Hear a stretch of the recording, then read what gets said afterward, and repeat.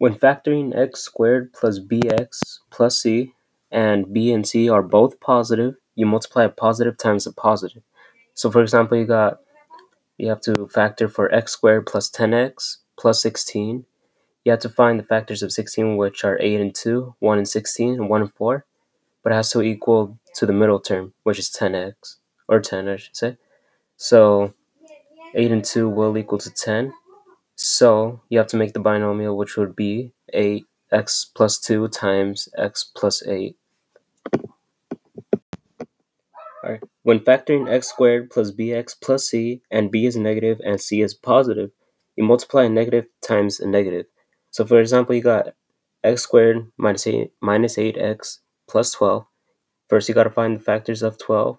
So you got negative 3 and negative 4, which will equal negative 7, which that's not what we want. We need to find for the middle term, which is negative 8.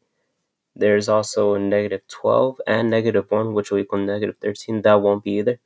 And lastly, there's negative 6 and negative 2, which will equal to negative 8. So you make the binomial, we'll factor to the binomial, and it'll get x minus 6 times x minus 2. When factoring x squared plus bx plus c, and b is positive and c is negative, you multiply a negative times a positive. So for example, you got x squared plus 4x minus 21. So you have to find for the middle term, which is 4.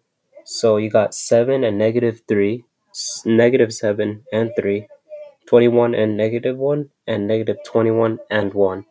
The one that you'll be using would be 7 and negative 3.